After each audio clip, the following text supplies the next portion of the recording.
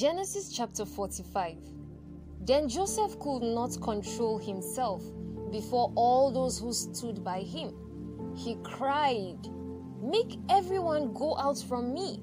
So no one stayed with him when Joseph made himself known to his brothers. And he wept aloud so that the Egyptians heard it, and the household of Pharaoh heard it. And Joseph said to his brothers, "I am Joseph. Is my father still alive?" But his brothers could not answer him, for they were dismayed at his presence. So Joseph said to his brothers, "Come near to me, please." And they came near, and he said, "I am your brother Joseph, whom you sold into Egypt. And now do not be distressed or angry with yourselves, because you sold me here. For God sent me before you to preserve life. For the famine has been in the land these 2 years, and there are yet 5 years in which there will be neither plowing nor harvest. And God sent me before you to preserve for you a remnant on earth, and to keep alive for you many survivors. So it was not you who sent me here, but God. He has made me a father to Pharaoh, and lord of all his house, and ruler over all the land of Egypt. Hurry and go up to my father and say to him, 'Thus says your son Joseph, God has made me lord of all Egypt. Come down to me, do not tarry.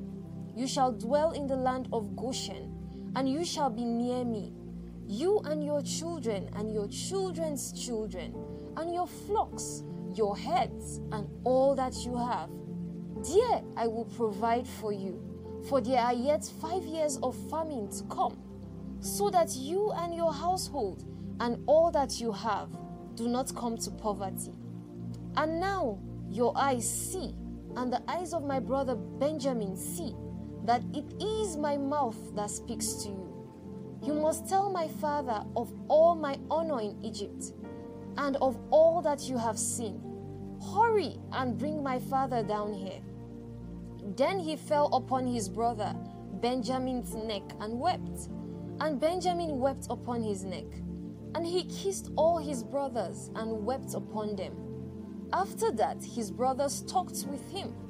When the report was heard in Pharaoh's house, "Joseph's brothers have come," it pleased Pharaoh and his servants. And Pharaoh said to Joseph, "Say to your brothers, 'Do this: load your beasts and go back to the land of Canaan, and take your father and your households, and come to me, and I will give you the best of the land of Egypt, and you shall eat the fat of the land.' And you, Joseph, are commanded to say, 'Do this: take wagons from the land of Egypt for your little ones and for your wives, and bring your father and come.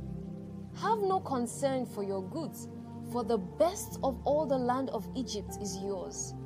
The sons of Israel did so, and Joseph gave them wagons according to the command of Pharaoh, and gave them provisions for the journey. To each and all of them he gave a change of clothes. But to Benjamin he gave 300 shekels of silver, and 5 changes of clothes.